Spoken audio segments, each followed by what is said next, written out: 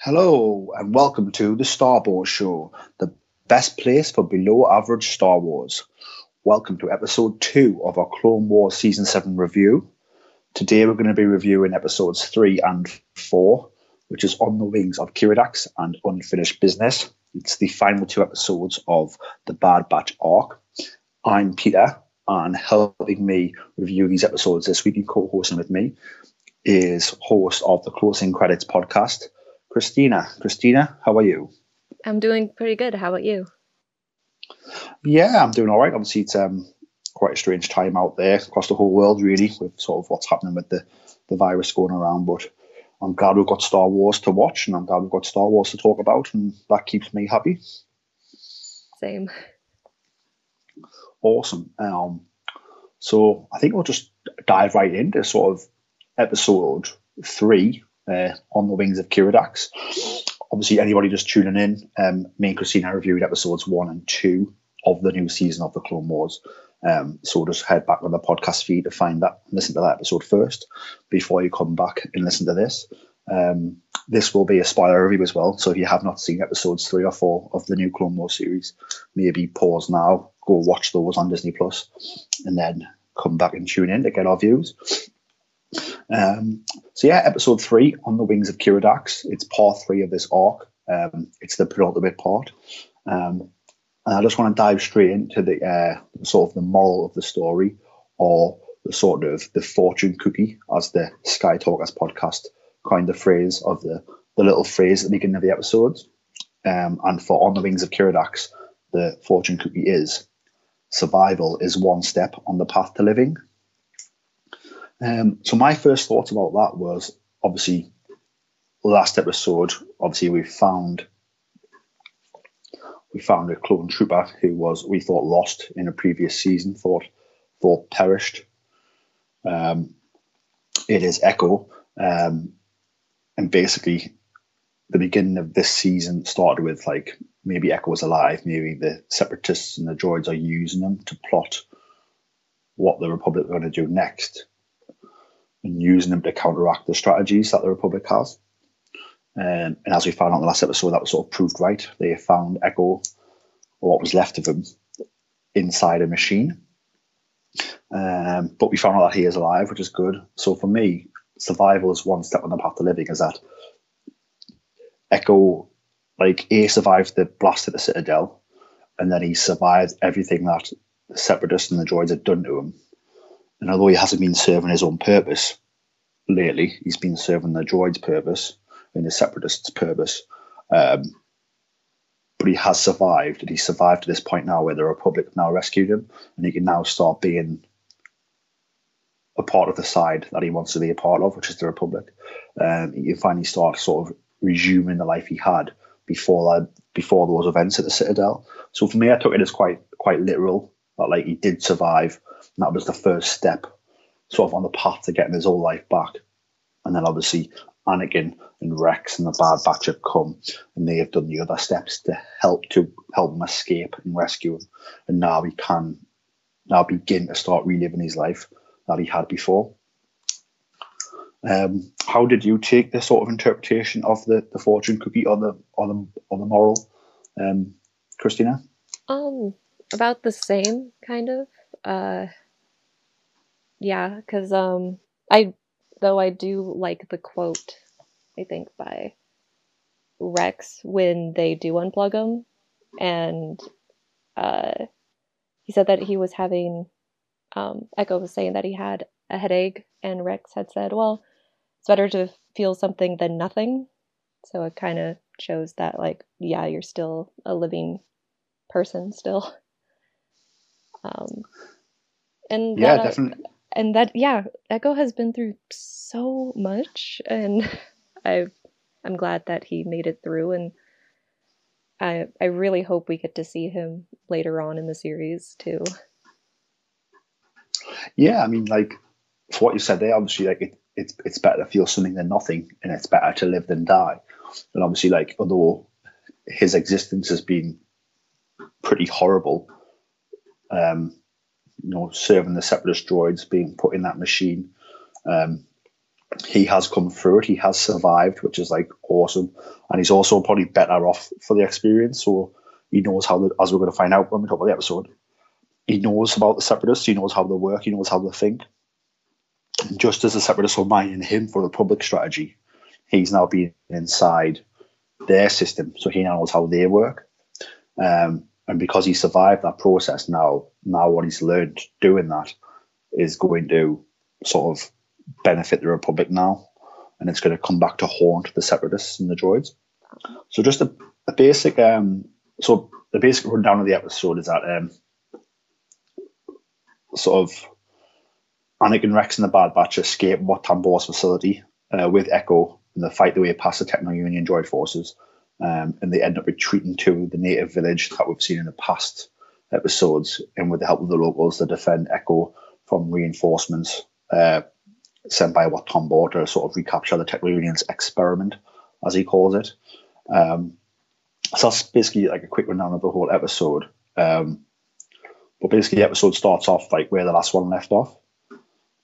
So we sort of start off with sort of the unplug Echo, and they're trying to escape with him. But these D-Wing droids, the sort of Techno-Union's version of battle droids, which I found, I don't know, I thought the design was quite strange and weird, but like in a good way. So it was like different from the battle droids. And it also made me feel like this Techno-Union facility is maybe even secret to the Separatists as a whole. Yeah. If that makes sense. So like it's like a secret division almost.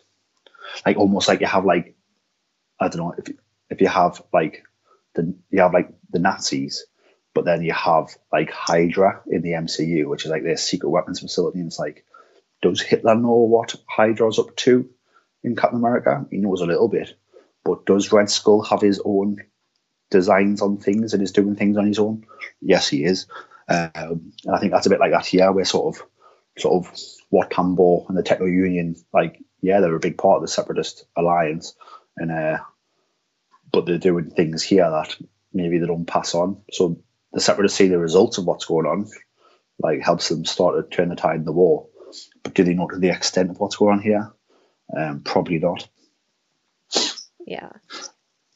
So they could probably be hiding even more tech that we haven't seen yet. Well, you've got to think so. Like what I noticed is that when in the last episode, before this one, episode 2, when they are approaching sort of the Techno-Union facility, there's quite a lot of different spires when they're looking. Yeah. So there's definitely more than one facility there, because if each spire is a facility, there's at least 5. So you've got to think, if they've got one that's dedicated to Echo in this algorithm that they perfected, that helps them predict the Republic strategy, what is going on in the other ones? It could be almost like I said, like a sort of a Frankenstein's laboratory, where each one has a different monster or a different technology they're working on. Yeah. Which is quite scary, considering that, like I said, they got the heroes escape, but they don't destroy the whole facility. So maybe there's some things in there that could come back to haunt them. Yeah, and I wonder, will they come back around in the series if they show the Order 66 stuff? Maybe, because I mean, like, obviously, like, for me, one of the main things is that, like, obviously we've got this Bad Batch that are all sort of defective clones, but as Clone Commander Cody says, they've got like desirable mutations. That's what makes them such a good team and depended on. Yeah. Like I wouldn't know whether the Bad Batch have the inhibitor chips that like essentially make the clones execute Order 66. Because I mean, like as we're going to discuss when this arc finishes, we don't really know where the Bad Batch go. But obviously, like this arc takes place during the Outer Rim sieges, which is pretty much where Anakin and Obi-Wan are before the event of Revenge of the Sith. Yeah. Sort of like they've just returned from those, when they come to save the Chancellor at the beginning of the movie, episode 3. So for me, it's like, where do these 4 Bad Batch units go, and sort of what happens to them, or does Order 66 go off? I mean, I think we'll go through these episodes, and I'm going to say some more about that, but I don't want to give away things that happen in episode 4. Tug was talking about it, but it's going to be really interesting to talk about. Yeah. So basically in this episode, they manage to free Echo finally from the computer, which takes time, because if they just unplug him straight away, he might die or lose his mind. So they've got to be careful about it. And Tech, who's the Bad Batch member, who's great with technology and has a high intellectual level, is like very careful and saying that we need to be careful, sort of releasing them. But because it takes a while, that means the escape gets cut off by these D-Wing air support droids in the Techno Union. And the sort of Skywalker and the Bad Batch come in, and then they end up hiding in this stasis chamber. And they end up welding the door shut, which I thought was really cool. Yeah. Again, showing how versatile these Bad Batch clones are. And then, like, another thing is that, like, sort of they're stuck in this room, the droids are stuck outside, and then sort of Wat Tambor and the Techno Union leadership actually come to the door. And that's when sort of Wat Tambor mentions the Decimator. And that's basically like a prototype combat droid, and it vaporizes organic life, which sounds like a very horrific weapon. Yeah. And then what Anakin does is they decide to escape through there's an air vent hatch in the ceiling.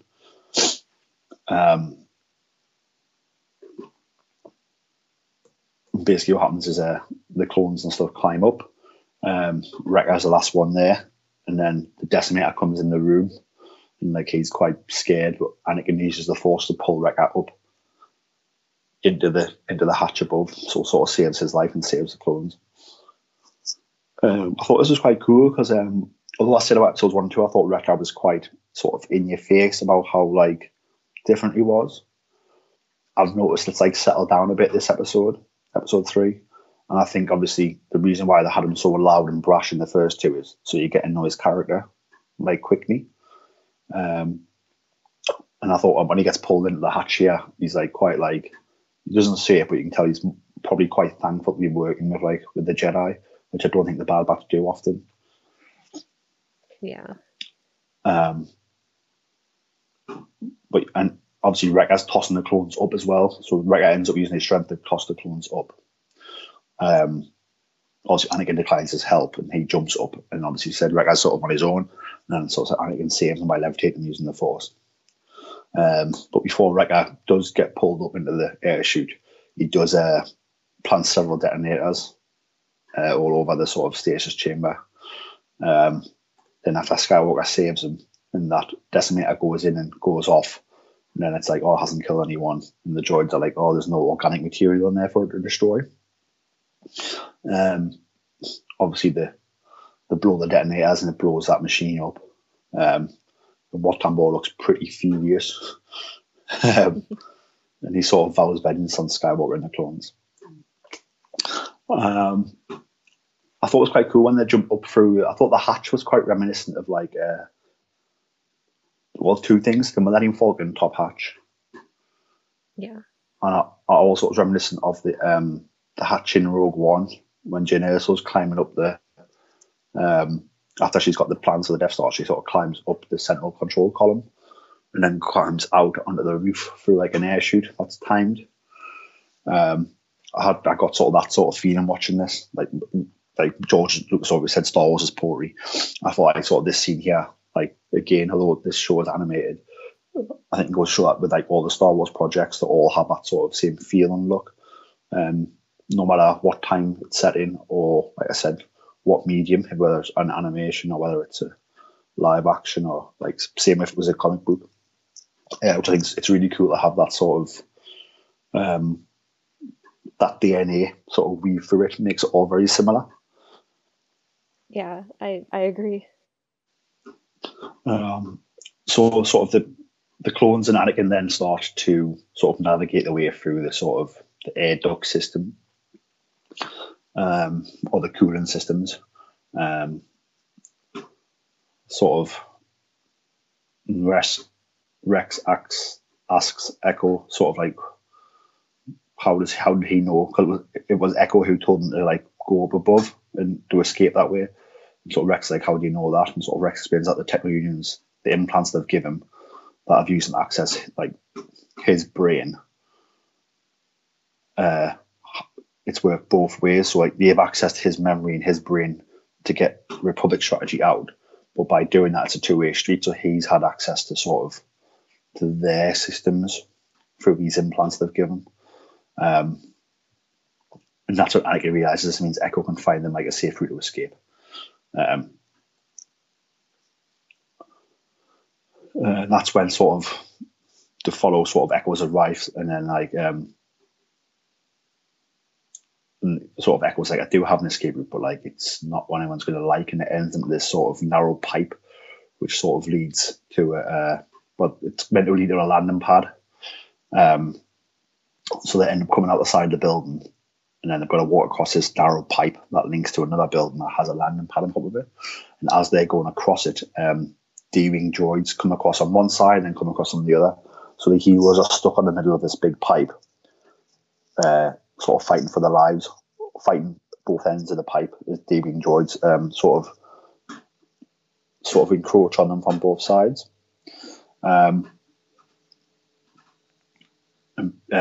Basically, Wrecker has a fear of heights. We notice here, which I thought was quite funny. And the end, Crosshair loses his balance and nearly falls. And Wrecker sort of catches his comrade, and they both fall, but then like dangling. But I thought it was really cool how like Wrecker had a fear of heights, but when it did come to Crosshair, like falling, he would have died. But Wrecker like didn't let his fear stop him, and he saved his, well, as the clones call themselves, brothers. Which I thought was really cool, because like we've seen them be at loggerheads with each other in the past 2 episodes, as well as being at loggerheads with the regs, with the regular clones. They've also been like fighting with each other a little bit. But then here, as you see, like, he's got a fear of height, but he hasn't let that affect him save his friend, which I thought was really cool. Yeah. Though in this area with Echo, did you have the feeling that since he kind of has that whole two-way thing going, that maybe he could be like secretly turned on to go to the other side? Because I kept thinking throughout this episode that he was going to turn on everybody. So I sort of had like a small feeling of that. So it wasn't like so you're saying you were quite sure of that happening. I had a doubt in my mind where I was like, is he leading them somewhere on purpose as a trap? But it was like a small doubt. Like I pretty much I'd probably say 80% faith that like he was doing good by them. But there was like 20% of my brain was like, oh, like what if he's been corrupted here? Because like they were very clear in showing his design, where he's almost like that Vader, like more machine now than man. Yeah. And like you can sort of see his limbs, you can see that sort of he's encased, his torso is encased in that thing, and he's got the little sort of like little nodes on his skull.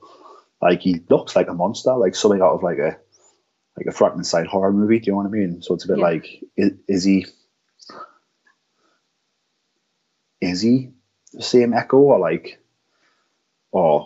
do they have control of him here? So I had a small doubt about that, but I was hoping that that wasn't going to be the case, because I thought they've gone through all this peril to save him. I was like, please let him be savable. Yeah.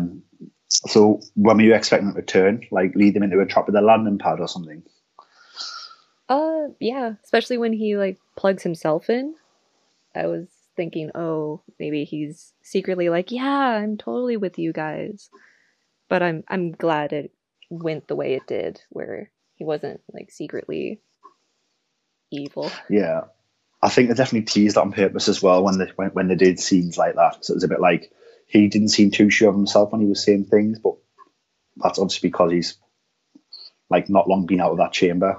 but obviously it could appear that maybe he's second guessing what he's doing himself, which obviously could lead to that sort of thought that he's sort of a double agent here. Yeah. So they're stuck on this pipe. They can't get to the landing pad, and that's when Tech comes up with a plan. That is that he's got a recording that he recorded earlier of the Kiridax, which is the big winged reptiles that have appeared on this planet before in the previous episodes, and he calls them using it, and then they've got to jump. So like the entire party survive the jump, and they land on the Kiridax and they fly off. But then we find out the D-Wing droids are called D-Wing droids for a reason. That's because those arms that look weird and have wings, like actually are wings, and they put those out and they take flight and they follow the reptiles, they follow the Kiridax, and they're sort of shooting at them all the way. How do you feel when the droids started to fly? Excited, because I like that there's variations on the droids, so they're not all kind of just the same. I like that they're able to fly because that makes them kind of scarier. Yeah, definitely. Because for me, these droids look like the D-Wing droids. I think they look a lot weirder than the normal battle droids that we've seen in the past. And like, it was just something like, I don't know if weird is the right word. Something sinister. Like they look quite sinister. Like, and then obviously when they pop those wings out, I was like, oh god, like these things are quite a problem here. Like, not only can they give chase, but like they can fly as well. So I was like, I really did feel the threat level go up with these droids, like more than like a B1 battle droid where like they'll shoot a bit, they'll make a joke, and then they'll get killed. And it's like almost comic relief where like these things were like weird. And I thought in a funny way at first, but then when, like I said, when they started to fly, it was just like, oh god, like these are quite serious things. I also got like a vibe of like flying monkeys from the Wizard of Oz. Oh yeah. Like quite like, I don't know why, but I just thought like, oh, like, these things are nasty little things here. And then when they started to fly, I was like, oh, like just remind us of Wizard of Oz and then flying monkeys. And like when I was a kid and I watched that, like they really creeped me out, the flying monkeys. Yeah. And like it just took us straight back to that childhood memory of being like freaked out by these flying monkeys. Was these flying droids? So that's all where my mind went with it. So the D-Wing droids chased down our heroes on the Kiridax, and the heroes fly straight back to the Polytech village, which is what they encountered in the previous episode when they sort of made friends with the locals of the planet. And this way it gets a bit strange for me, like the war and stuff, because obviously like the Polytech leader's sort of impressed that they've managed to tame the Kiridax, but he's also like he made very clear to them like he didn't want to be involved in the war. And yet they came back. And now they come straight back to the village, and it's just like, and the droids are chasing them, and it's like, what? There's no other part of the planet they can go to. Well, supposedly, yeah. I mean, they could have just went straight to the shuttle. Yeah. I suppose. But yeah, so like the land straight in the village, and like the leader does express his sort of anger. Like you brought them straight back. Rightfully, sort so of he should be angry. Oh yeah, well, he very clearly said, we'll help you scout the area, and then like after that you're on your own, because we don't want the war here. Like, and they're quite an indigenous people. Do you know what I mean? They don't have technology. Like they don't have blasters, they don't have spaceships, nor speeders. They don't have heavy artillery. Like they cannot cope with like dealing with a droid invasion. Yeah. So you would think like, they're going to lose lives. That's probably why they don't get involved, because they're outmatched big time. But sort of Tech explains that, and then I think Anakin and both Rex like say some things as well, where basically like Rex apologizes that they broke a promise of coming back and bringing the war to them, but he like shows them Echo, and he's like, look what they've done to my friend. Like, this is what they've done to one of us. Like, they mutilated him and tortured him. And that's when the sort of these Politech leader and all the Politics are like, yeah, we can see that. The droids are coming anyway, so let's work together. We can see you sort of, you haven't come here for the fun. You've come here because obviously you've rescued your friend, but he was in, like, I can see what horrible things have done to him. Yeah. And then they make the decision to sort of join forces and fight, which is quite good. And that is also when we see Tambor sends like a force of D-wing droids and two like big walkers, but they've got like 3 legs by the looks of it, and they're like a cross between legs and tentacles, I would say. Yeah. And they're actually called, so I don't butcher this pronunciation, Octoptara Magna Tri-droids. That's what I believe they're called, if I've pronounced that correctly. And they're sort of like 3 legs / tentacles, and they've got like a big ball on the top and like 3 cannons pointing out, and that rotates. So they've got quite good aim. Do you know what I mean? Like, quite good range of firing. So there's 2 of them coming, as well as D-wing droids. I like how obviously he sends like these forces out, but it's not really like a huge army. And like, again, leads me to thinking that, like, I know that the Techno Union have this facility on Skako Minor, but like, it's obviously like they're in secret. And although he does have forces there, it's not like he has like huge armies there, because again, it's a secret place. The locals aren't a threat, so like, they don't need a high military presence. Yeah. So just 2 of these Octoptara Magna Tri-droids sort of go into battle, and sort of the battle starts. And sort of Skywalker and the clones sort of become allies with the Politech, and they lure the droid army sort of into a valley, and then they attack them on all sides.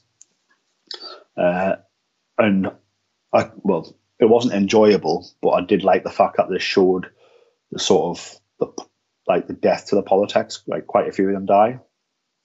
Yeah. And it mainly is because of like blaster fire, and obviously blaster fire going up against what these locals are using, which is essentially, it's not what the word would be, but they're using like spears, aren't they, and things like that, like non-technological weapons against these droids, and it's just no match. Yeah, their civilization's too primitive versus these droids. And that's probably exactly why they're sort of not doing anything about it. Because they're probably like, the technology here, that's bad, but also we can see what they've got and they can kill whenever they want. Yeah. And also the Techno Union don't bother us at the minute. Like, they live in those towers and do stuff, but like, as long as they say they haven't took our camp off us or took our village off us, so they're fine over there, because we can't actually do anything about it because we'll get wiped out. Yeah. But it also shows a bit like I don't know. Again, it goes to like, this war is sort of, is it a just war? Like, and again, like, these locals are being affected, and it's showing you that, like, I don't know. For me, Star Wars has always been about hope, and it's always been about sort of, although it's called Star Wars, it's very anti-war. If that makes sense. Yeah. And I know some people have argued differently lately, saying like, like, Star Wars is about war and how good war is. And like, well, it's not really. It's about the tragedy of war. And again, right here, it sort of shows that, like, although we're getting a cool adventure and it's quite fun, but then it shows you here, like, all this is entertainment. Like, look at the emotion here. Like, these guys are, like, there's death here, and it's solely because of this silly war that's going on, and like, nothing good becomes of it. Yeah. And there's pretty much no other choice they have but to go to war. Yeah, definitely. Like I say, as soon as the Republic turn up like that, like, there's sort of no choice. Yeah.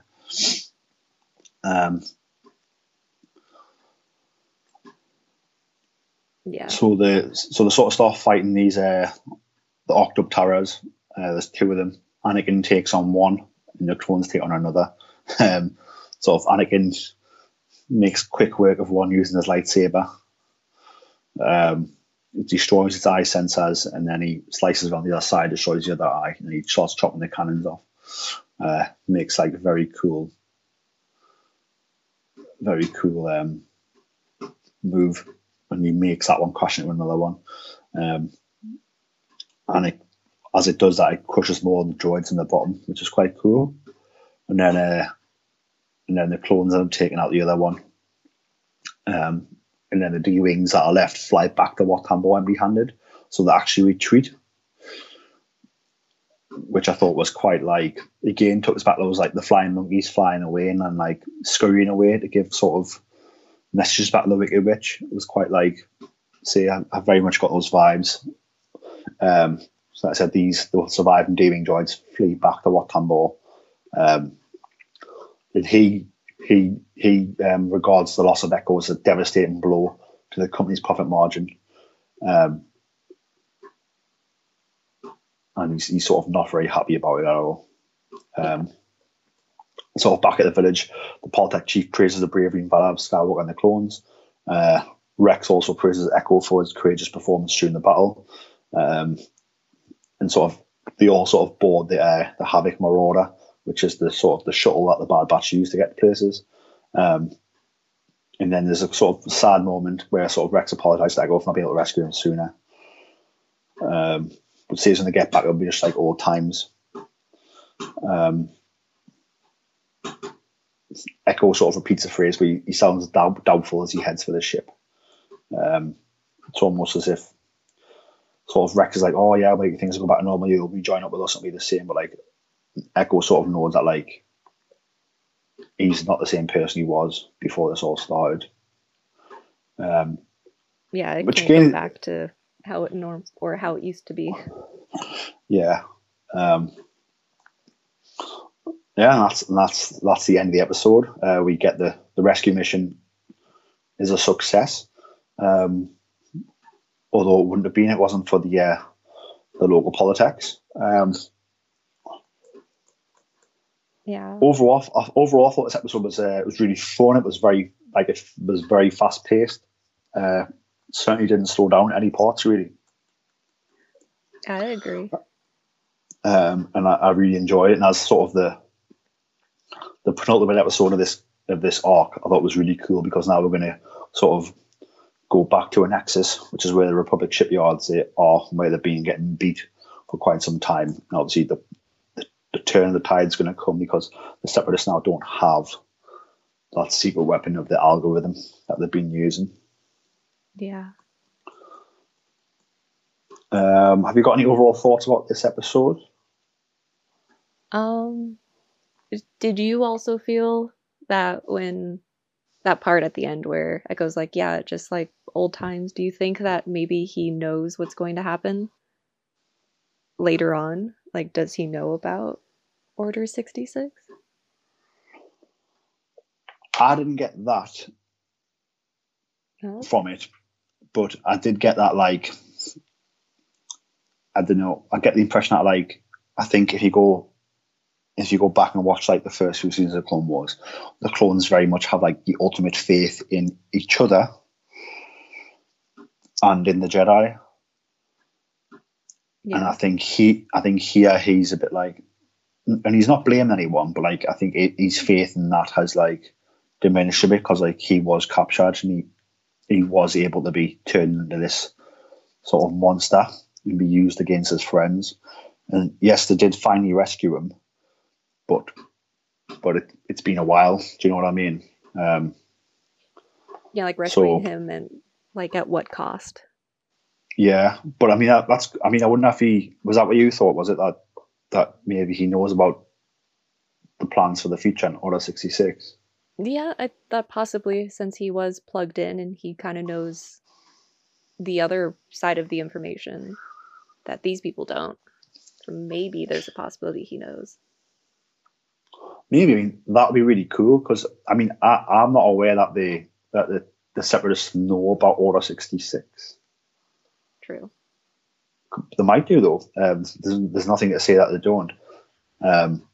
And obviously what we did see here is Wat Tambo's division here, like, probably knows more than the normal separatists as well. So if they have been in touch with if they do know a bit more about the grand plan, Yeah. then yeah, you certainly could. That, and I guess at the end, like, we mentioned that, yeah, they came back to the village, but why would they be happy? Like, yeah, you're a friend of the Jedi, but we destroyed, like, you guys destroyed our village.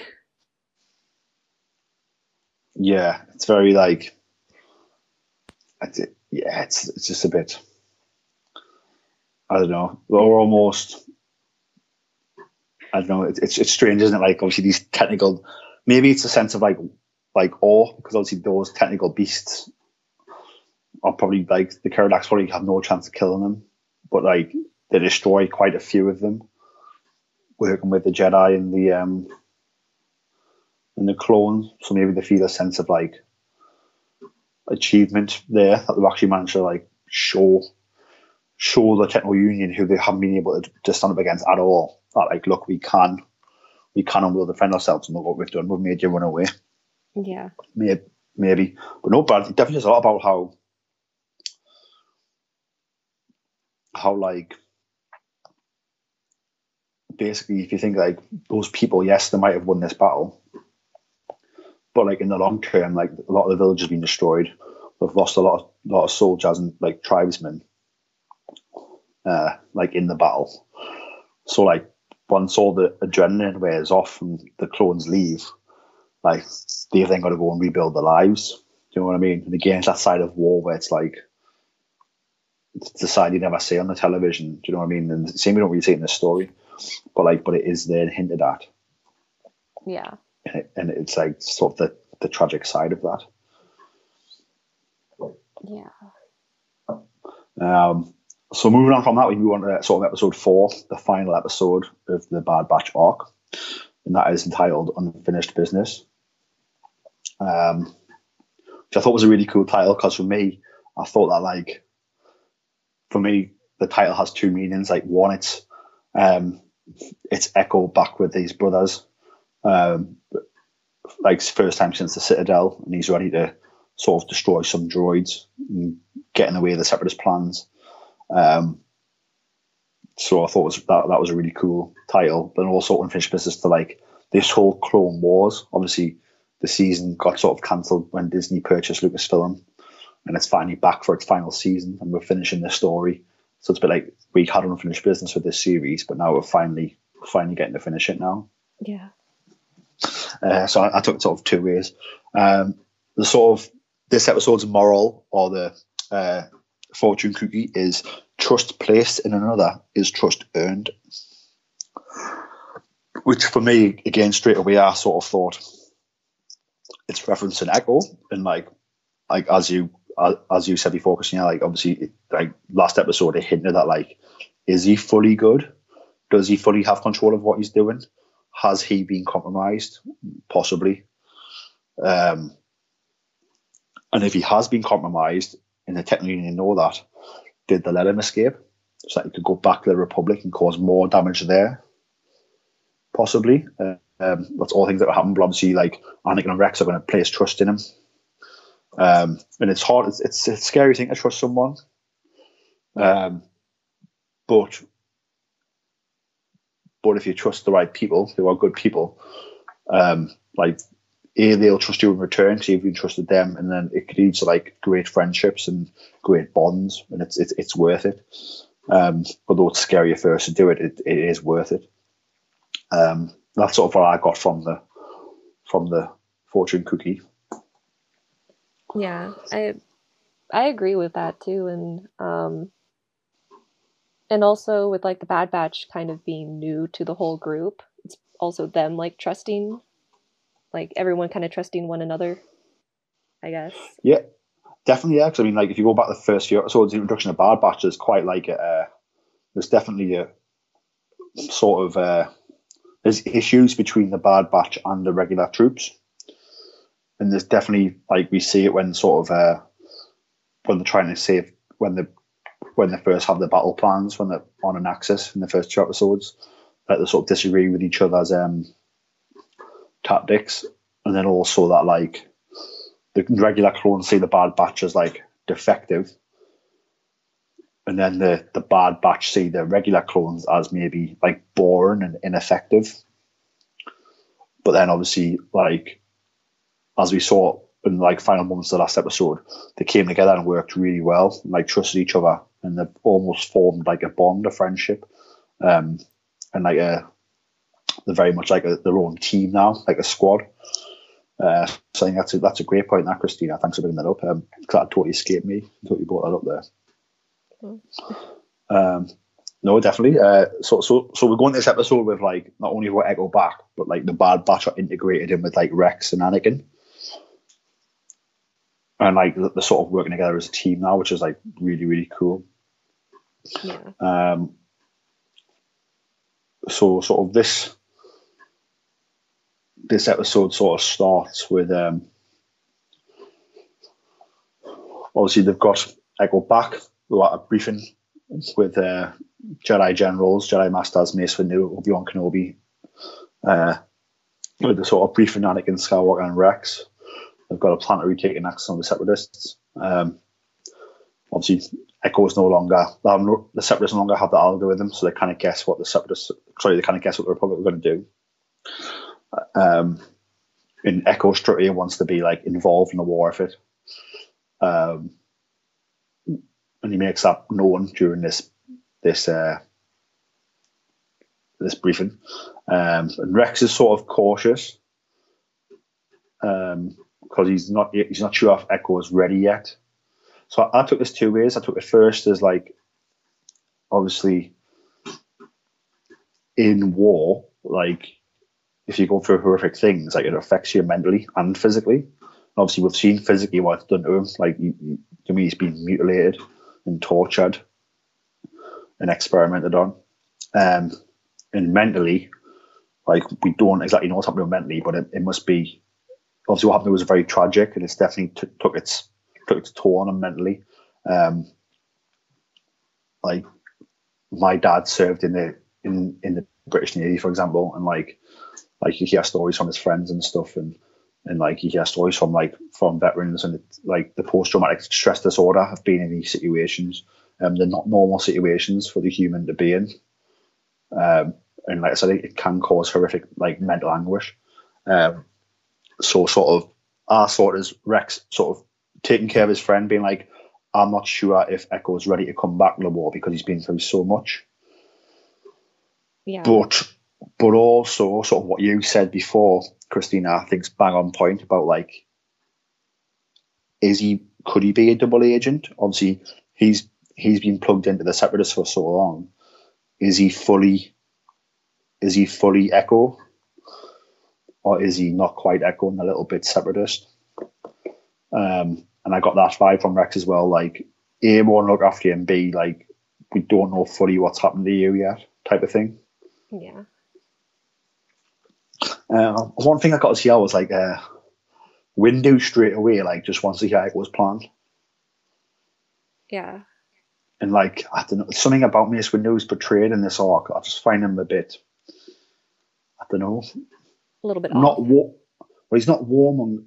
I know he's quite an aggressive Jedi. Like as far as Jedi go, like he's not dark side, but he's like can be aggressive. And obviously he's very, very like he's a very good warrior. He's one of the best warriors the Jedi have, like in combat, if that makes sense. Yeah. But like considering he's like second in command of the Jedi Council, like I just find him like, I don't know, like he's willing to put like all morals aside to like win this war. And like when you think about it, tragically, like this is a war they can't win anyway because it's not a real war. And they're being played. Like it just makes us think that like, I don't know, I don't really have sympathy for Mace Windu, like when he's acting like this as to what happens. Because like you went in, as soon as this war started, you just went with it and were just like, get in, I can't wait to fight this war. If you know what I mean? Where like at least Yoda and that are like the sad about the war. Do you know what I mean? And like they don't really want to be involved, and where they can, they'll try and not fight, if that makes sense. Yeah. But like he's very much like in this arc, very much like, oh well, Echo's got a plan and it gives us the edge and we're going to create more destruction, and then let's do it. There's no thought of like, Windu has no sympathy over Echo's situation. Like, is he okay to be put back in the system and like fighting? And then obviously B, like, is Echo actually like on our team? We need to give him time, because just think, if he's not, Mace Windu here is putting the whole battle at risk here, in jeopardy. So yeah, that it made us think that about Mace Windu. And like, it's funny because when I was younger, like when I first watched Attack of the Clones, like I loved Mace Windu. I loved him so much. I really wanted a Mace Windu figure, and I couldn't find it anywhere. I tried for probably 2 years. I tried to find a Mace Windu action figure, and I couldn't find one, so it just got sold out. And I actually was at Disneyland Paris on a holiday, and they had one there, and I finally bought it at Disneyland Paris. I remember thinking, like, I've come to like the best place on earth, Disneyland, and I found the Mace Windu figure as well. It was like a combination of like, made that extra special for us, because I've been searching for that type of figure for so long. Yeah. That's how I thought about him then. Like, loved him, and like I loved how he was like quite edgy in like the fight.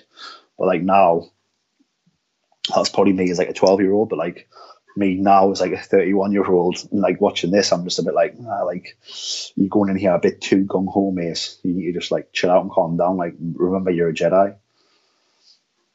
Or maybe he felt it in the Force that, yeah, he's fine. Let's get going. Mate, I mean, he could have done, yeah. That's right, I suppose. Yeah, I agree. Like, he's going a little bit too gung-ho, just like, yeah, let's go. Let's not even think about this. Yeah. And I suppose it could be because, like, they're about to lose the planet, maybe. So maybe they are desperate. Like, they need to act quickly, I suppose. Like I said, as that has been shown throughout the arc, in his defense, is that, like, they are losing an axis. So, like, as this goes on, like, they're getting close to losing it completely. So we hear Echo's plan, and it's to infiltrate the Separatist dreadnought, the one that Admiral Trench, which is the big spider general, big spider admiral, who sort of clicks when he talks, his ship, and he's going to mislead them with information, like give them false strategies to sort of secure Republic victory on access.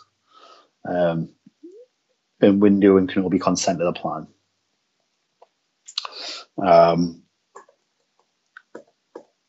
For me, it's quite cool because I like how, like, Wat Tambor is obviously like so upset about what's happening on Thingy that he's not passed it on. Yeah. Like, through the command chain, that like, oh, we've lost the algorithm, we've lost the experiment, so you're on your own. He sort of like kept that to himself, probably in hopes of coming up with a new plan or reacquiring Echo maybe. But like, because he hasn't done that, it leads to this plan actually being able to happen. Where if he just straight up went, oh, the Republic have been here and they've took the algorithm, then the Separatists wouldn't be prone to this plan working on them. Yeah. So again, it's sort of showing that sort of deception here is like, deception is not a good thing in life, because, like I said here, if they'd just been, if Wat Tambor been honest with the rest of the Separatists, this plan wouldn't be allowed to take place. Yeah. So the plan is that, like, Skywalker, Rex, Echo, and the Bad Batch are going to depart for the Separatist dreadnought on the Haddock Marauder, which is the Bad Batch shuttle. And Kenobi and Windu are going to lead a ground assault against the Separatists on Naxos. So as a flying, they'll get some cool jokes. Obviously, everyone's about to be in a stealth mission because he loves smashing things up because he hates the word stealth. And Echo does his first little thing here where, like, he transmits a signal cloaking the ship as a Separatist shuttle, which I thought was quite cool. But again, this was the first bit I was like, is he going to give them up here?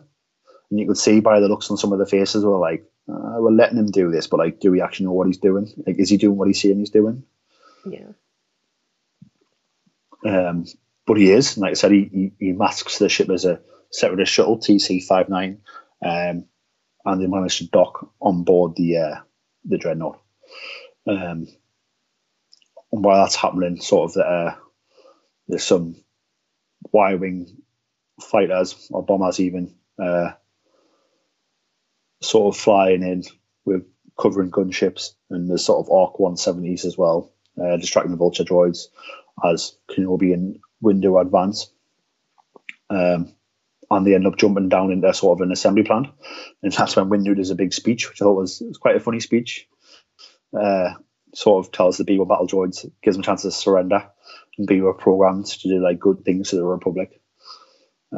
He mentions how many of them he's destroyed in this war, and the droids just decide to fire on him. And then the clones come through the ceiling as well to sort of help, and that's sort of reminiscent of what happens on Utapau in Revenge of the Sith episode 3, when Kenobi's like about to fight Grievous and he's outnumbered loads, and then the clones come down from the ceiling on the ropes. So again, we're getting that sort of that Star Wars poetry, that Star Wars feel, that Star Wars DNA, sort of that strung for everything like coming through there. So like again, I felt really like when that happened, I thought, yeah, like this is Star Wars. Yeah.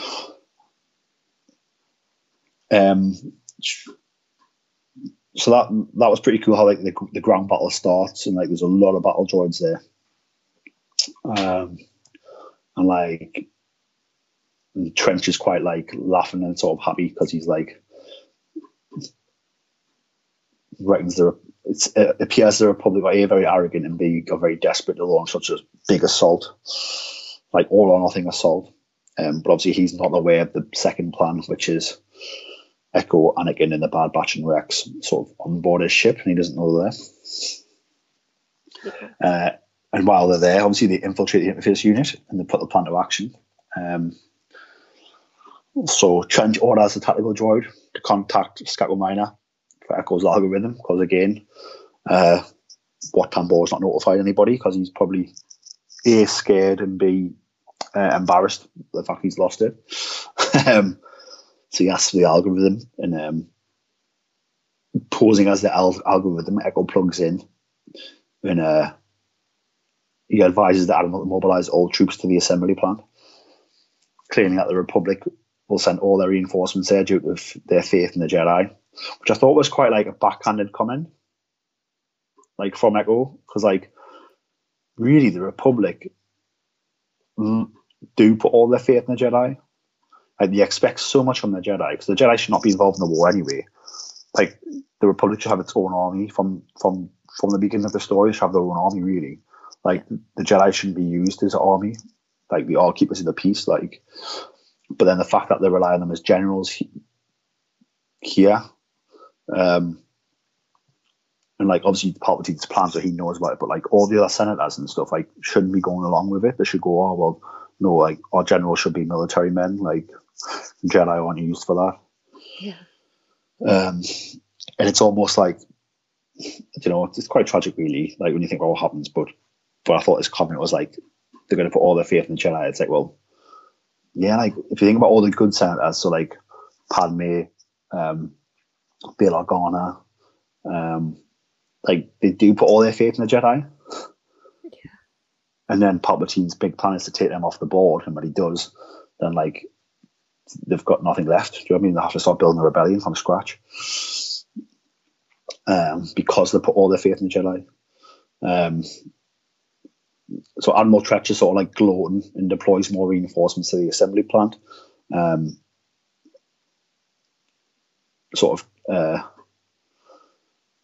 Tech sort of picks up the transmission from Trench and he informs his comrades, and then Hunter seems like concerned by it. He's like the leader of the Bad Batch.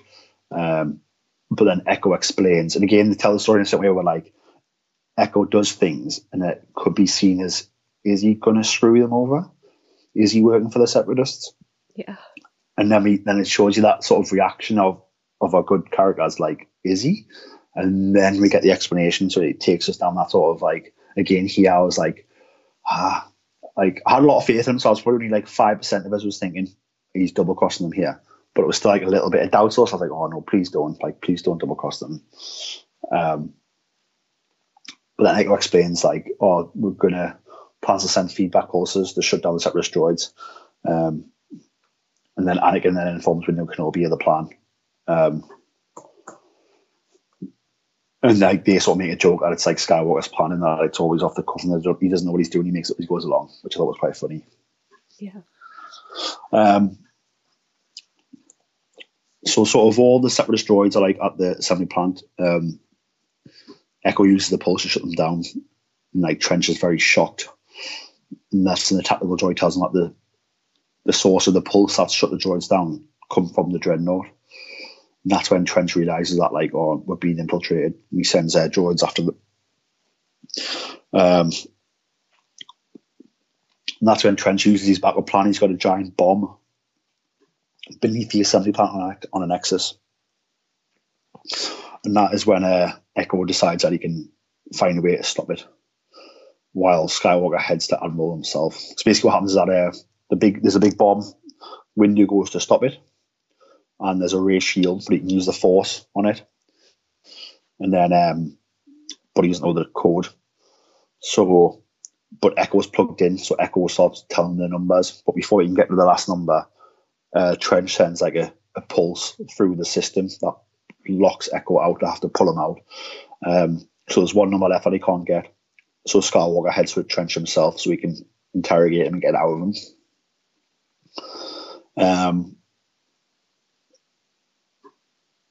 Basically, what happens? Kenobi. Well, what did you think of this bit? Because obviously, this bit's where like obviously Anakin comes across,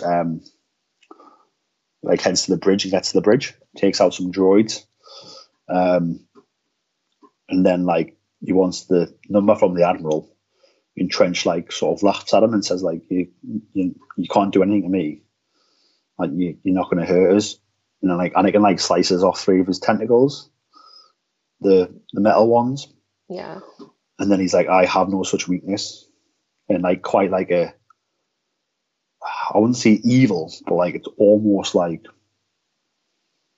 with a disdain for the Jedi, if that makes sense. Yeah. And I thought, like, I was glad they did it because it's sort of shown Anakin's descent, but it also like caught us off guard. I wasn't expecting it. Yeah, same here. And like it reminded us of the tragedy to come, and like it made me heart sink a little. I was like, oh no, like he's feeling that way about it. Yeah, it's not good. Starting to show that, yeah, his disdain for the Jedi in the sense that he's not the same as the other ones. And that by doing things the Jedi way, that like it holds him back. Yeah. But like, doesn't let that be a weakness to him anymore because he's going to do things his way. But it does get him the number. Yeah. And Windu deactivates the bomb, and then Trench, for some silly reason, goes to activates his like staff, goes to recruit Anakin. And he actually manages to get him with it, and Anakin just stabs him through the chest. Which, I mean, that one there, I didn't mind because I was like, he's attacked him, and Anakin stabbed him. Yeah. So like, I was like, that's not evil. That's just like, do you know what I mean? The guys, you've given the reason to stab you now, and he's done it. But like the first one where he just sliced the tentacles off was a bit like, come on. Yeah, it's like, a bit much. It's not very Jedi way, yeah.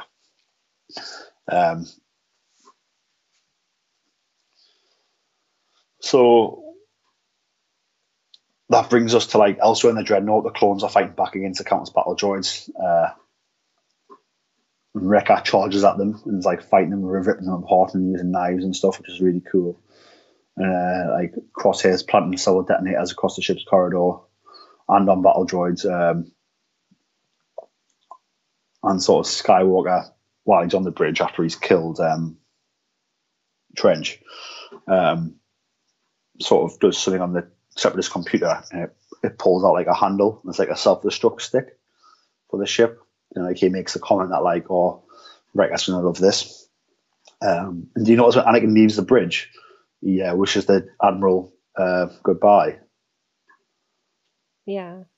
It was quite like, again, it was just a bit. It was fun, like and funny, but because of the line before where he said like, "I have no such weakness," and like showed it the same for the Jedi, it was a bit like, again, that just remind us of that sort of dark path he's going to be going down very soon.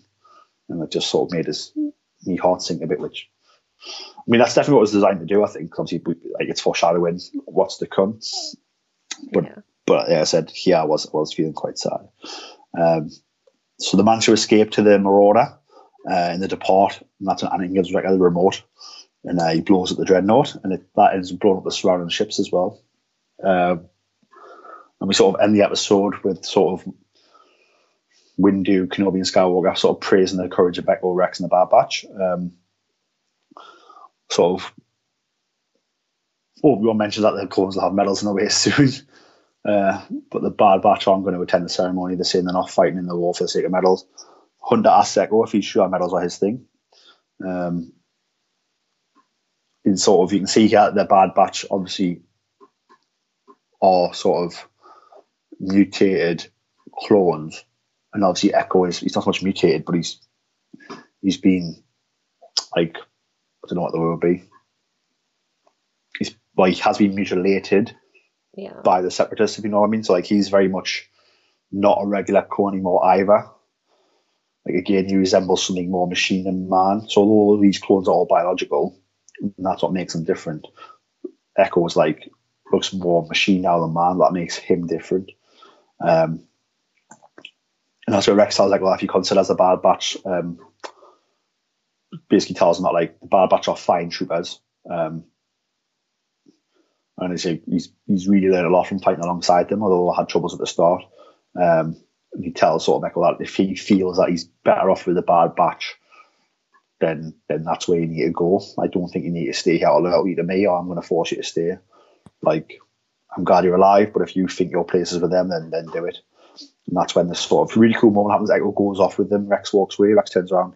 Echo does a salute, and then all the Bad Batch do a salute to Rex. And that's how the episode ends. And I thought it was a really cool moment because it's like, again, this arc began with the Bad Batch not liking Rex and the Regs, seeing them as like holding them back. And sort of the feeling was felt again where Rex was like, oh, these guys are too wild and a bit different. But here I would see like the respect from both sides is like really good. And the fact the Bad Batch salute them as well, I thought was like really, really cool. Yeah. What was your favorite part of this episode? Let's see. I think that part at the end where they're saluting each other, where it shows like we're ending this arc on a very happy note in a way. Well, kind of somber, but happy in that they're respecting one another. And that maybe this won't be the last time we see Echo or the Bad Batch. Yeah, because I mean, like, obviously the whole episode's been like quite tense. The whole arc's been quite tense, and like, obviously here you see like they've got Echo back. The Republic's reclaimed a nexus, so they can start rebuilding ships there. So all that tension sort of gone. Obviously some things have been lost along the way. Like you never have victory without losing something, and like, but you see like Echo joining the Bad Batch is like it's a good thing really. And although like Rex went all that effort to save him, and now he's not going to be fighting with him, could be like a somber thing. It is, but like him joining the Bad Batch, like they can go and do good elsewhere now. But yeah, like we'll see the Bad Batch come back, because for me it's like, will the Bad Batch commit Order 66? I mean, the question I want to be like, I don't know where they're going next, because as we found out in this arc, the Bad Batch don't really know who they take orders from exactly within the Republic. Yeah. So like, is it Palpatine directly, or is it someone else, or like who knows? And if they're not fighting the Jedi generals, because they seem not to do that a lot, then they won't even need to do it, because there won't be any Jedi around them to kill. But it would be cool. I wonder if that does happen, if they are fighting with Jedi generals at the time. And I also know what the path is after. So it's obviously like, there's 5 of them now. because obviously Echo's joined them. So like, I wonder what happens after the fall of the Republic and the rise of the Empire. Obviously, clones are still used a little bit in the Empire's reign. So I wonder if he uses like a special task force for the Empire, maybe. Yeah. I don't know. Strange. Yeah, it's like, I don't know. It's weird. Because they haven't really fought with Jedi, I can see them like believing the lies that Palpatine tells about the Jedi. But for Echo, like that would be different because he's got bonds to Kenobi and to Anakin. So I wonder what it would be like for him. Like I said, if they all have these chips in their heads, then like I said, they're going to turn anyway. But because they're mutated, I wonder if they actually have them. And I wonder Echo, if when they're doing that stuff to his head, whether that's like disrupted his or not. Yeah. But questions to come. Because obviously the next arc after this arc is an Ahsoka arc, which takes place before the events of this arc, if that makes sense. So this arc takes place during the Outer Rim sieges, which is very close to Revenge of the Sith. And the next arc, the Ahsoka arc, takes place more or less quite recently after she left the Jedi Temple. So Outer Rim sieges aren't happening yet.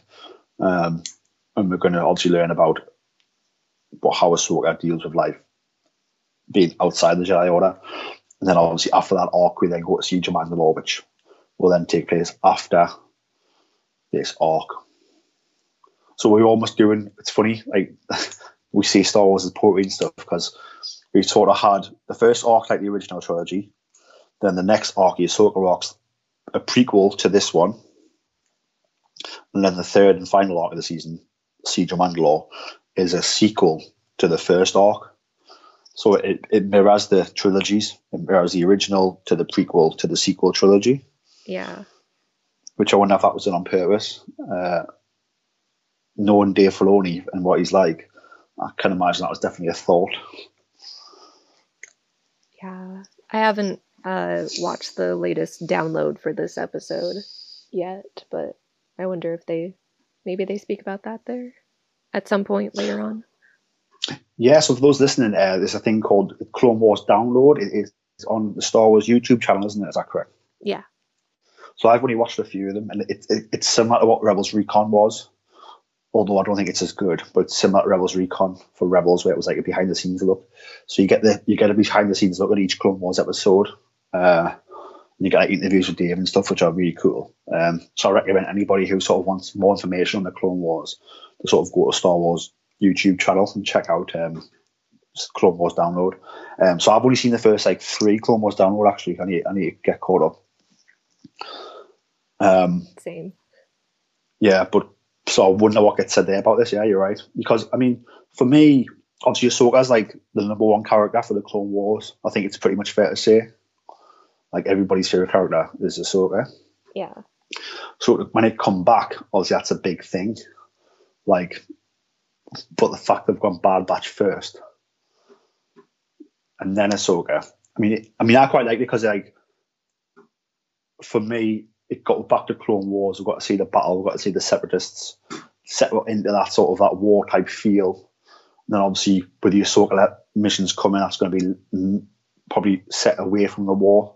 Obviously the war's going on in the background, but it's going to be more about her life after the Jedi and how she adapts to normal life, if that makes sense. Yeah. And also how she comes about getting involved in the Siege of Mandalore. So I think probably, I don't know, for me, I don't know, it's funny to make that decision to go like, right, we're going to start with the Bad Batch and we're going to not mention it, so we're going to stay away from Ahsoka. When like Ahsoka's like the face of this, if that makes sense. Yeah. Do you know what I mean? It would be like, I don't know. Well, maybe they wanted us to be introduced to some new characters, have some tension, and then kind of rein it back for a couple more episodes, and then just hit you with all the feels in the last part, and maybe the Bad Batch comes back, and everything comes together by all the characters beating up. Yeah. Oh, so you think the Bad Batch are going to be involved in the Siege of Mandalore? Maybe. I'm hoping. That would be cool. I've never thought of that actually, so that's really cool. I hope it happens actually. Because yeah, that would be kind of weird if they're introduced for just a few episodes, and especially this being like kind of like a final season. Shouldn't, if we focus so much, like 4 episodes on new characters, shouldn't they come back later? Well, yeah, this is my thought exactly. So, like, I 100% agree with you, but I worry that because they've said it's 12 episodes, that they've boxed themselves into like, well, a box. So, like, for me, I would love from this, I would have loved to have seen future arcs with like just the Bad Batch on missions, like the 5 of them now, obviously with Echo. Yeah. Like, you could have, say if this was a normal season, it was 24 episodes, roughly, like 22 to 24 episodes a season. Then you could have had the Ahsoka arc, and then after that arc, you could have had a Bad Batch arc where, oh, guess what? It's the 5 of them now. We've got Echo, and they're here doing this on some planet, like behind enemy lines, trying to steal information again. Do you know what I mean? Yeah. And then and you could have referenced them there and gone and told that story, and then obviously, and then you could have probably done a few more arcs before you get to Siege of Mandalore, where you could have seen more of them. Because it's only 12 episodes, like, I wonder. Like, they can't all be too much filler if there's only 12. So it can't be, you would think, but I worry that, like, obviously this was one of the sort of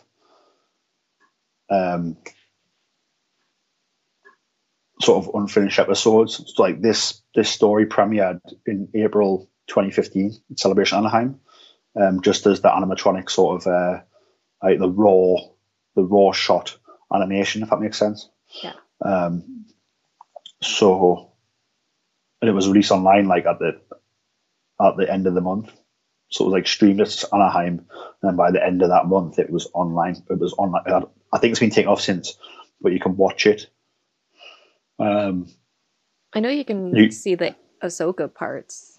Those animatics are still up.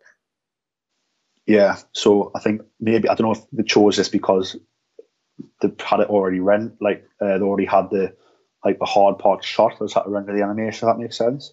Yeah. Or will it actually play into Siege of Mandalore? So it's quite off to see, because I mean, I would love to see them appear, but I wouldn't know if that would be too much storytelling for like 4 episodes, because you're going to have like Maul, Ahsoka, Rex. Yeah. Like that whole there. But maybe, I don't know. I mean, it would be cool. I would love it if like these guys rock up in Siege of Mandalore, or a 66 goes off, and like these guys aren't affected. So they end up backing up Ahsoka. If you know what I mean? Like, I don't know what's going on, but like, it hasn't happened to us. We'll get you out of here. Like, I wonder what happens to Rex, because obviously I'm guessing Rex gets his chip taken out somehow, as we learn in the Rebels. But I'm guessing he turns first, if that makes sense. Mm-hmm. So it'd be interesting to see if the Bad Batch are like the reason why he didn't kill Ahsoka. Maybe the Bad Batch got in the middle. Yeah. Maybe. That would be really cool, actually, wouldn't it? It would be, yeah, I like that idea. We will find out in a few weeks. Yeah.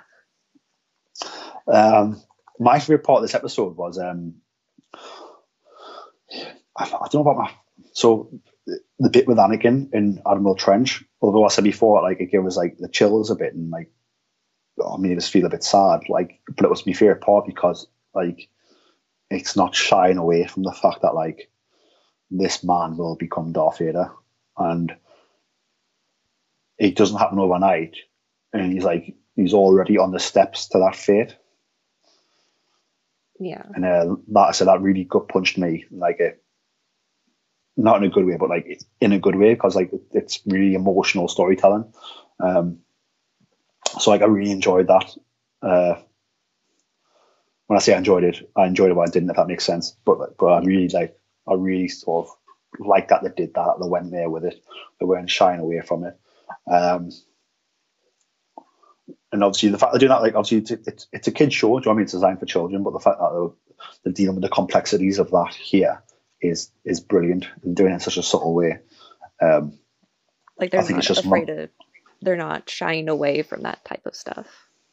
Yeah, and I think because they're so masterful in the way they tell the stories, that they can do that without like scaring children. The children will feel like a bit down inside, like I have, but like not they won't be hysterical. If that makes sense. Yeah, I think it's because of the way the like masterful storytellers, like and that comes from obviously how George has taught Dave. Um, but yeah, like I'm so glad they went there and like didn't shy away from it, and that they went. You know, we can deal with these almost adult themes. And again, like the whole point of Star Wars is to get children ready for like for what lies ahead. If you know what I mean? Mhm. Like you're going to be tempted by darkness. You're going to see other people do bad things, but like you always have the choice to be better, um, regardless of what other people are doing, and regardless of what you're tempted with. You can always make a better decision. That type of thing. So like, see Anakin here sort of maybe making a wrong decision as we go down the line. We're going to see him make more wrong decisions. But it's like that doesn't mean that you can like you're held account like that doesn't mean that you can that define you as a person. Like you can always make the better decision, which obviously like Anakin does down the line. So like to show you Anakin doing these dark things here, I think it's like A, it's foreshadowing what's going to happen to Anakin, but B, it's like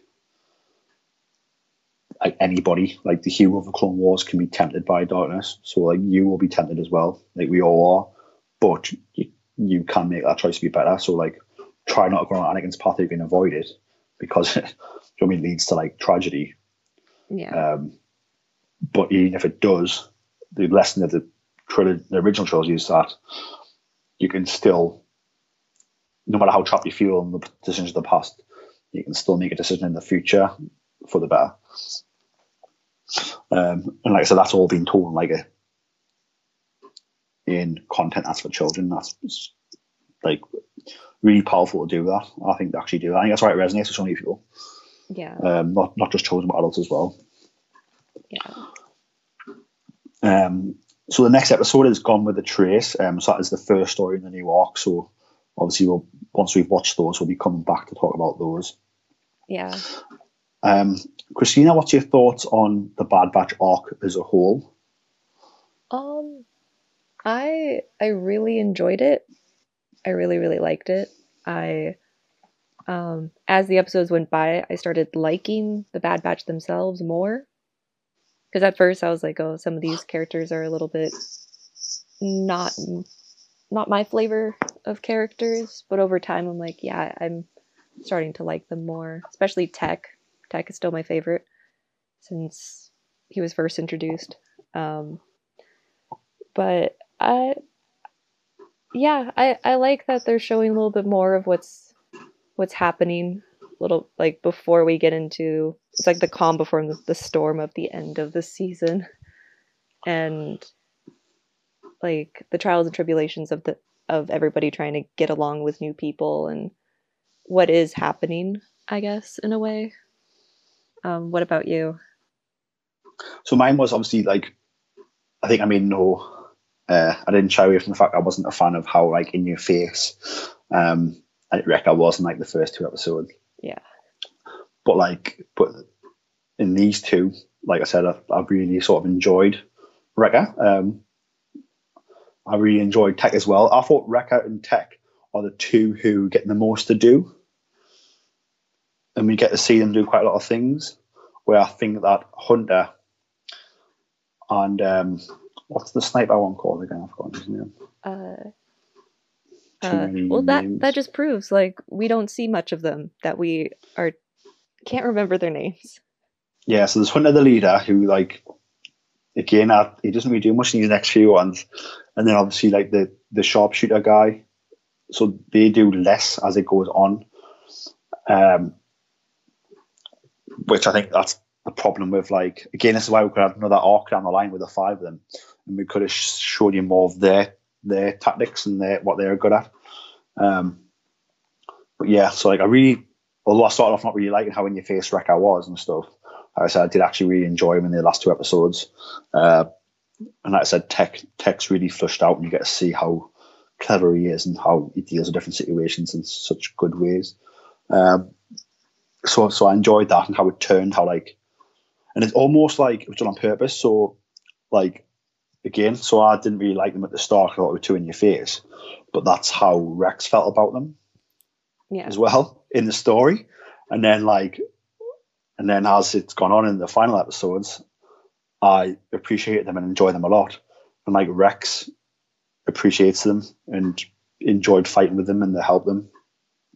So it's almost as if, like, again, that was done on purpose, like masterful storytelling. So I've been on sort of feeling the same as Rex has about them. Yeah. And his then name is obviously Crosshair. That's what his name Crosshair, that's the one, Crosshair. So yeah, like he does a lot in the first two ways, like shooting things and shooting the grenades in the air and stuff, and sliding and sniping people. But I feel like in the last two, he hasn't really done much, and because he doesn't talk much. Yeah. He hasn't really been up to much, and obviously, like I feel like Tech's been a lot. Like obviously, he called the Curidax. He spoke the native tongue, the language to the Politics. He's the one who unplugged Echo and helped them get out. He's the one who tracked the signal for them. Like he learned about the signal and where it was on Skako Minor. So like Tech's done like the most really. Yeah. Then Wrecker, then Hunter, then Crosshair, like in that order, I think. But yeah, so like I enjoyed going on that journey of not really liking them much at first, but by the time we got to episode 4 and the final episode, like I'm on board with them and I like them quite a lot. And that's sort of the same as what happened with Rex. So it'll be on the same journey as Rex with them, which is, like I said, that'll be no coincidence. That'll be what Dave Filoni designed when he was creating the story. Yeah. And not just Dave, but obviously, like, I mean, the whole arc was written by, so I'm going to butcher some more names, Brent Friedman and Matt Michnovetes. Mitch Novovets, sorry. There we go. That's the one. Yeah. Excuse that first pronunciation. And then they wrote all 4 episodes, and episode 2 was written by them both and Dave Filoni. And we had 4 different directors. Episode 1 was directed by Kyle Dunleavy, episode 2 by Stuart Lee, episode 3 by Bosco NG, and episode 4 was directed by Brian Cullen O'Connell. 4 different directors, but same writing team throughout, which is probably what you want, to be fair, from an arc. You want the same creative team sort of writing it, and then obviously each episode has a different feel, so you can bring in a different director. So I noticed the next arc's written by Dave Filoni and Charles Murray, all 4 episodes. So again, we're going to get that same cohesiveness, I'd imagine, in the storytelling for the next 4 in that arc. And obviously each episode does have different directors, which again, I don't mind, because the story can have the same cohesiveness and obviously just be shot differently. And that gives us, so it doesn't feel repetitive, if that makes sense. Yeah. Like a new take, new flair per episode. Yeah. Yeah, like, because each episode is going to be like, I think of it like different flavors of a meal. So like the whole meal needs to be in sync with each other, if that makes sense. So you need the same writers writing it, because it all needs to make sense and be part of this on the same plate together. But each item of the meal needs to taste different. So you need to have different directors on the individual episodes, if that makes sense. Yeah. You can tell I love food, always bringing food into conversation. So obviously I'm really looking forward to taking a step back from the war with the next arc. Obviously we get the Ahsoka arc. I love Ahsoka. She's a great character. I'm excited for new Ahsoka, because obviously it's going to be Ahsoka away from the Jedi. So that's going to be something new for us as fans to watch and learn. Yeah. And to sort of go through how she adapts to life outside the temple, because it's going to be difficult. Sort of, obviously, we addressed before that, obviously there's only like 12 episodes, 3 arcs. Have you read any of the, so obviously there's a comic book, Darth Maul, Son of Dathomir, which is a 4-episode arc, which was written for the final season, but again, the final season didn't happen. And there's also a novel called Dark Disciple, which was an 8-episode arc with Asajj Ventress and Quinlan Voss, and that's now a novel by Christy Golden. Have you read the comic or the novel, Christina? I have not yet.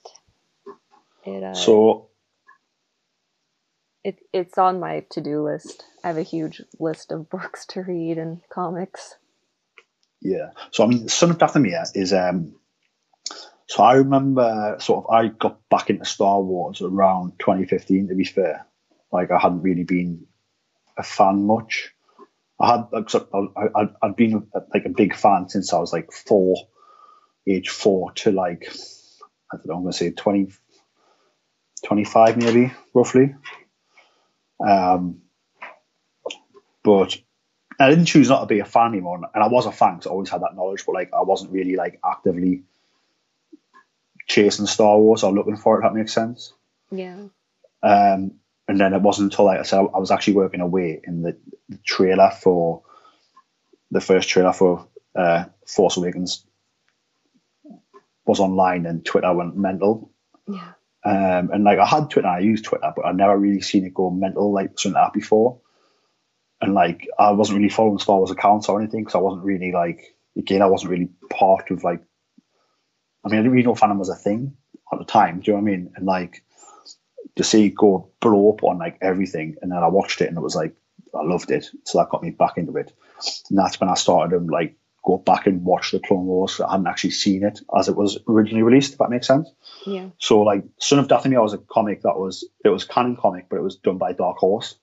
So you couldn't, obviously, when Disney bought Lucasfilm, once the Dark Horse license finished, Disney obviously licensed the Star Wars comics to Marvel, which makes a lot of sense from a business point of view. Mm-hmm. So you couldn't get that for a while, and it was online for like big money. Son of Dathomir, big money because it wasn't in print. And obviously Maul comes back in Rebels, so it's like, oh, like you need to read this. But then obviously Marvel did a reprint, which I don't know the logistics or the how that works, but they did it, so I was able to pick it up for £14. So a lot better than it was like 80 English pounds online, which is probably like $120 probably. But I was trying to pick it up for 14, which is probably like under $20. So I was really happy with that. I'd recommend reading that, Christina. If you're going to go into, I don't know if you can order it before Siege of Mandalore, because you're going to get to know a lot about Maul and the crime syndicates a little bit. So I would recommend picking that up. And obviously, because it has been reprinted by Marvel, you'll be able to get it at like face value price as well. Yeah, I think it's you can get it online on Comixology through Amazon. Oh, yeah. So yeah, those two digital comics, I think you can get like, is it free? You pay monthly, is that right? I think so. I'm still pretty new to the Kindle Unlimited, but it says Kindle and Comixology. If you have that, it's free. Well, there you go. So I recommend that for you and for any listener like who's looking forward to Siege of Mandalore, or even just people who love Darth Maul. Darth Maul, Son of Dathomir. Pick it up because it's really, really good on its own, but also like it shows you Maul's workings with like the crime syndicates and stuff, and how he works that, which obviously has payoffs for this Siege of Mandalore, and obviously will for Solo as well, the movie. Yeah. And Dark Disciples, obviously 8-episode arc, that was a novel. It's very much like a YA story. I don't mean that in a negative way. Like the book is great. Actually, I really enjoyed it. So for me, for those, I'm glad that they didn't redo those for this season, because I'm very much a fan of like, if a story's a great story, it doesn't matter how it's told. So the fact that they've chosen now to do like Darth Maul and Dathomir as a comic in that medium, Dark Disciples a novel in that medium, they're still part of this Clone Wars season, but they don't need to be an animated show. Do you know what I mean? They've chosen to do them differently, and they actually work brilliantly in those formats. So I don't need them to retell me a story that's already been told really well. Yeah. But I would have liked more arcs. Like I would love to see a 24 episode season. Would have been awesome, I think, with Siege of Mandalore at the end. But obviously animation is expensive. And obviously this is the best looking animation I've seen, to be honest, for me. it's even like I think they've really, really polished up what they've done in the past. So like that won't be cheap. So I can sort of understand why they've done 12 episodes. Yeah. But yeah, so like I said, I'm looking forward to sort of the Ahsoka story coming up next, and I think that will tie us straight into Siege of Mandalore, which will be good. Have you got any closing thoughts about your hopes for the rest of the season? Well, I've been trying to not rewatch those animatics from a couple years back, so I don't kind of. I'm glad that I've kind of forgotten what's happened in those. All I remember is like Ahsoka fighting once, so I'm trying to keep my expectations a little bit normal level, not like super high from what I saw in the animatics. But I think it's gonna end pretty well. I'm kind of sad to see it go. Like I don't want it to be the final season, but Yeah, I'm optimistic about it. yeah. Because the story rules were Crystal Crisis on Utapau and the Bad Batch, which obviously the Bad Batch has been realized into like a full episodic arc now. Obviously, they have changed parts of it.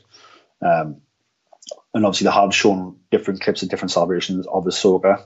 Like they definitely showed a lot, which I don't think we've even done at Celebration London in 2016.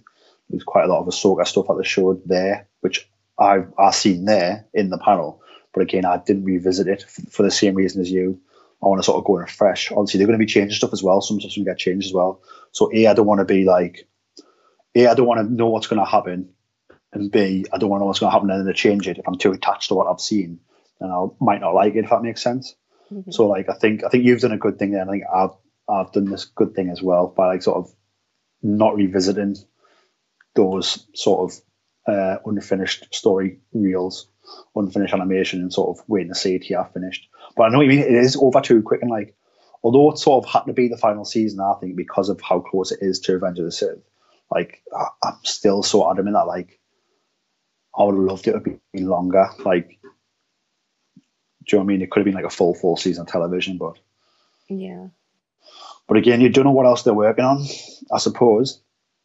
Do you That's know what I true. mean? Like, if Lucasfilm Animation must be doing, I mean, this is finished, so they must be doing something. Yeah, because isn't Resistance over too? So Resistance is over as well. So they're doing. So for the past, I'd probably say for the last 8 to 9 months, they've probably, like by the time they finish touches on this, they've been doing, well, they haven't been doing nothing, but like it would appear they've been doing nothing. So for me, that means that they're definitely working hard on a new project.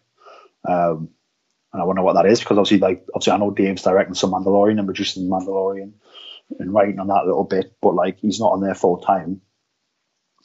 And like for me, we're getting a lot of Mandalorian references in the Mandalorian, obviously as you would, because it's a show about Mandalorian. And then obviously from what I gather, I've stayed away from spoilers, but in this next few arcs, obviously you see the Mandalore coming up. We're going to get quite a bit of Mandalorian lore here as well. Yeah. So for me, that ties right into what is Sabine Wren doing after Rebels. And like, I would like to think that my hope is that they're working on something, and I hope they're working on finding Ezra. Yeah. That's my hope. Oh, yeah.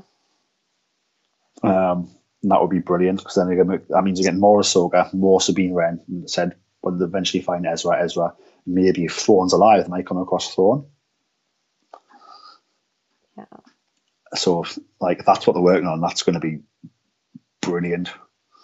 So, although it's sad to see the end of Clone Wars coming to an end, it's like I again get excited about all these very gifted animators and very gifted storytellers, like, haven't been fired, haven't been laid off. Do you know what I mean? Yeah. So they're working on something, which is always cool. And like I said, if they've learned lessons from this animation style, because this, like I said, in my opinion, this is the best animation I've ever seen in this final season of Clone Wars. If they're then able to use this, like the finishing techniques they've used on this on future animation, like imagine if we're going to get like a Rebel style show set after the events of the original trilogy, looking like this, like it's going to look beautiful. Yeah.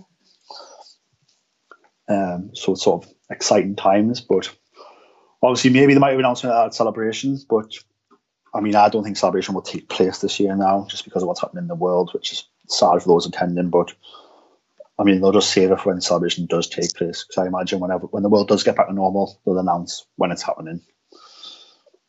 Yeah, I'm surprised they haven't announced that it's been pushed or not. Because didn't they recently post like the podcasting stage stuff? Yeah, so it's weird. So like, I've been looking at it a little bit. I mean, because I'm not going to Celebration Anaheim.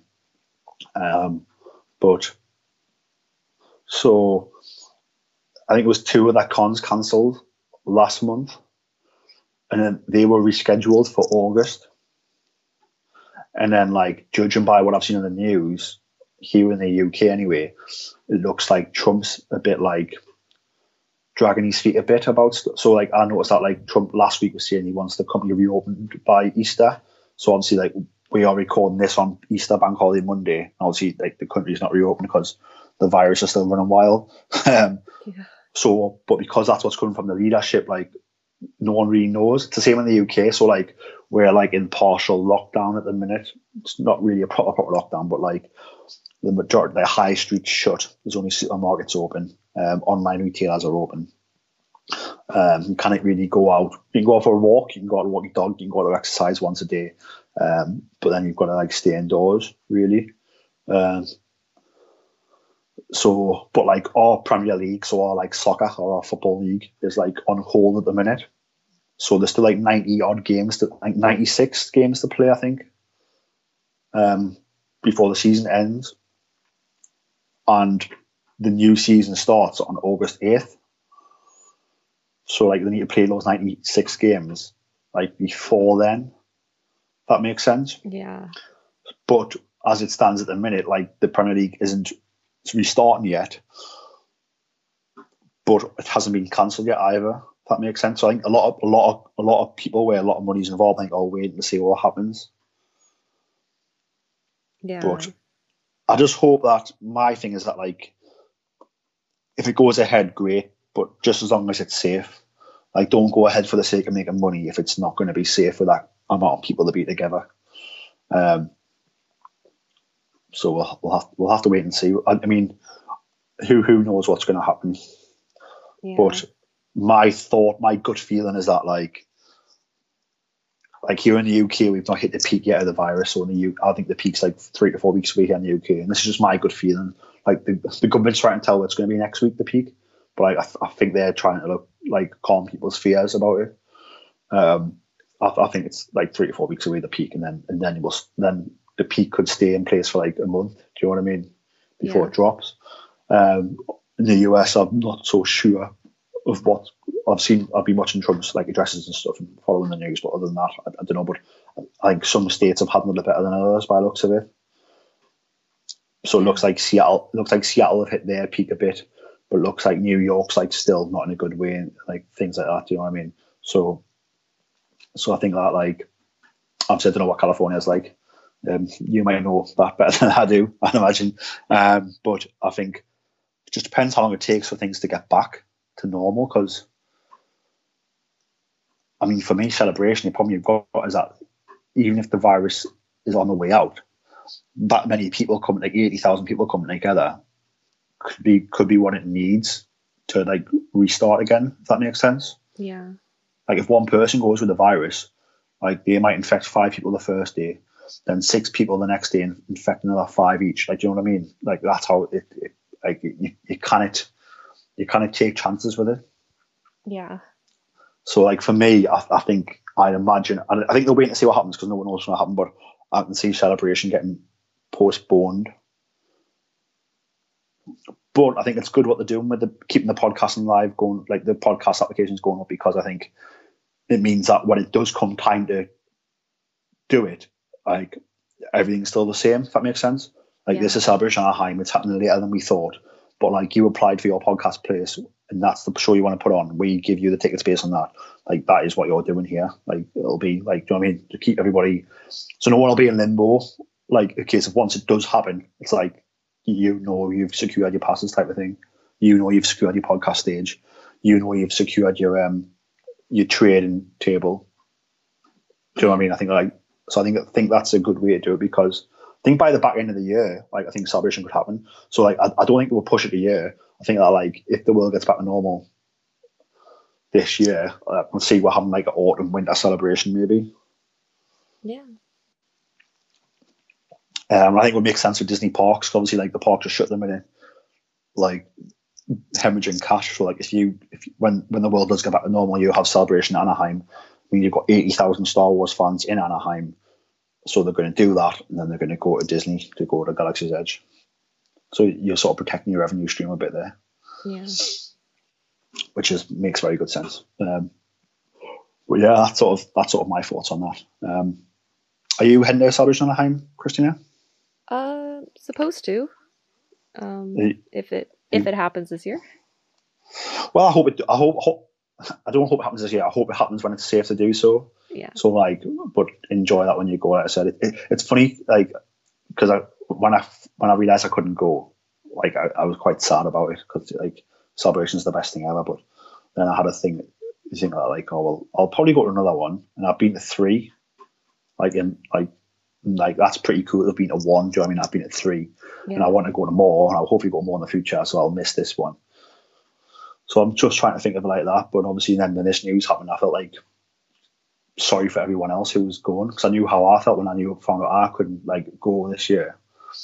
Like, and then, like, when obviously sort of the virus happened, I was like, oh, everyone's like now going to be feeling how I felt, and like, it wasn't good. So I was like, oh, like, I hope it gets sorted, and I hope, like I said, I hope the world gets back to normal soon.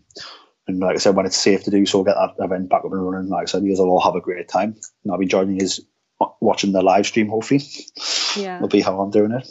Yeah, I'm glad they do have the live stream stuff for people who can't go, and it's pretty much like the same stuff you see there when you're there is shown, except for maybe a few panels.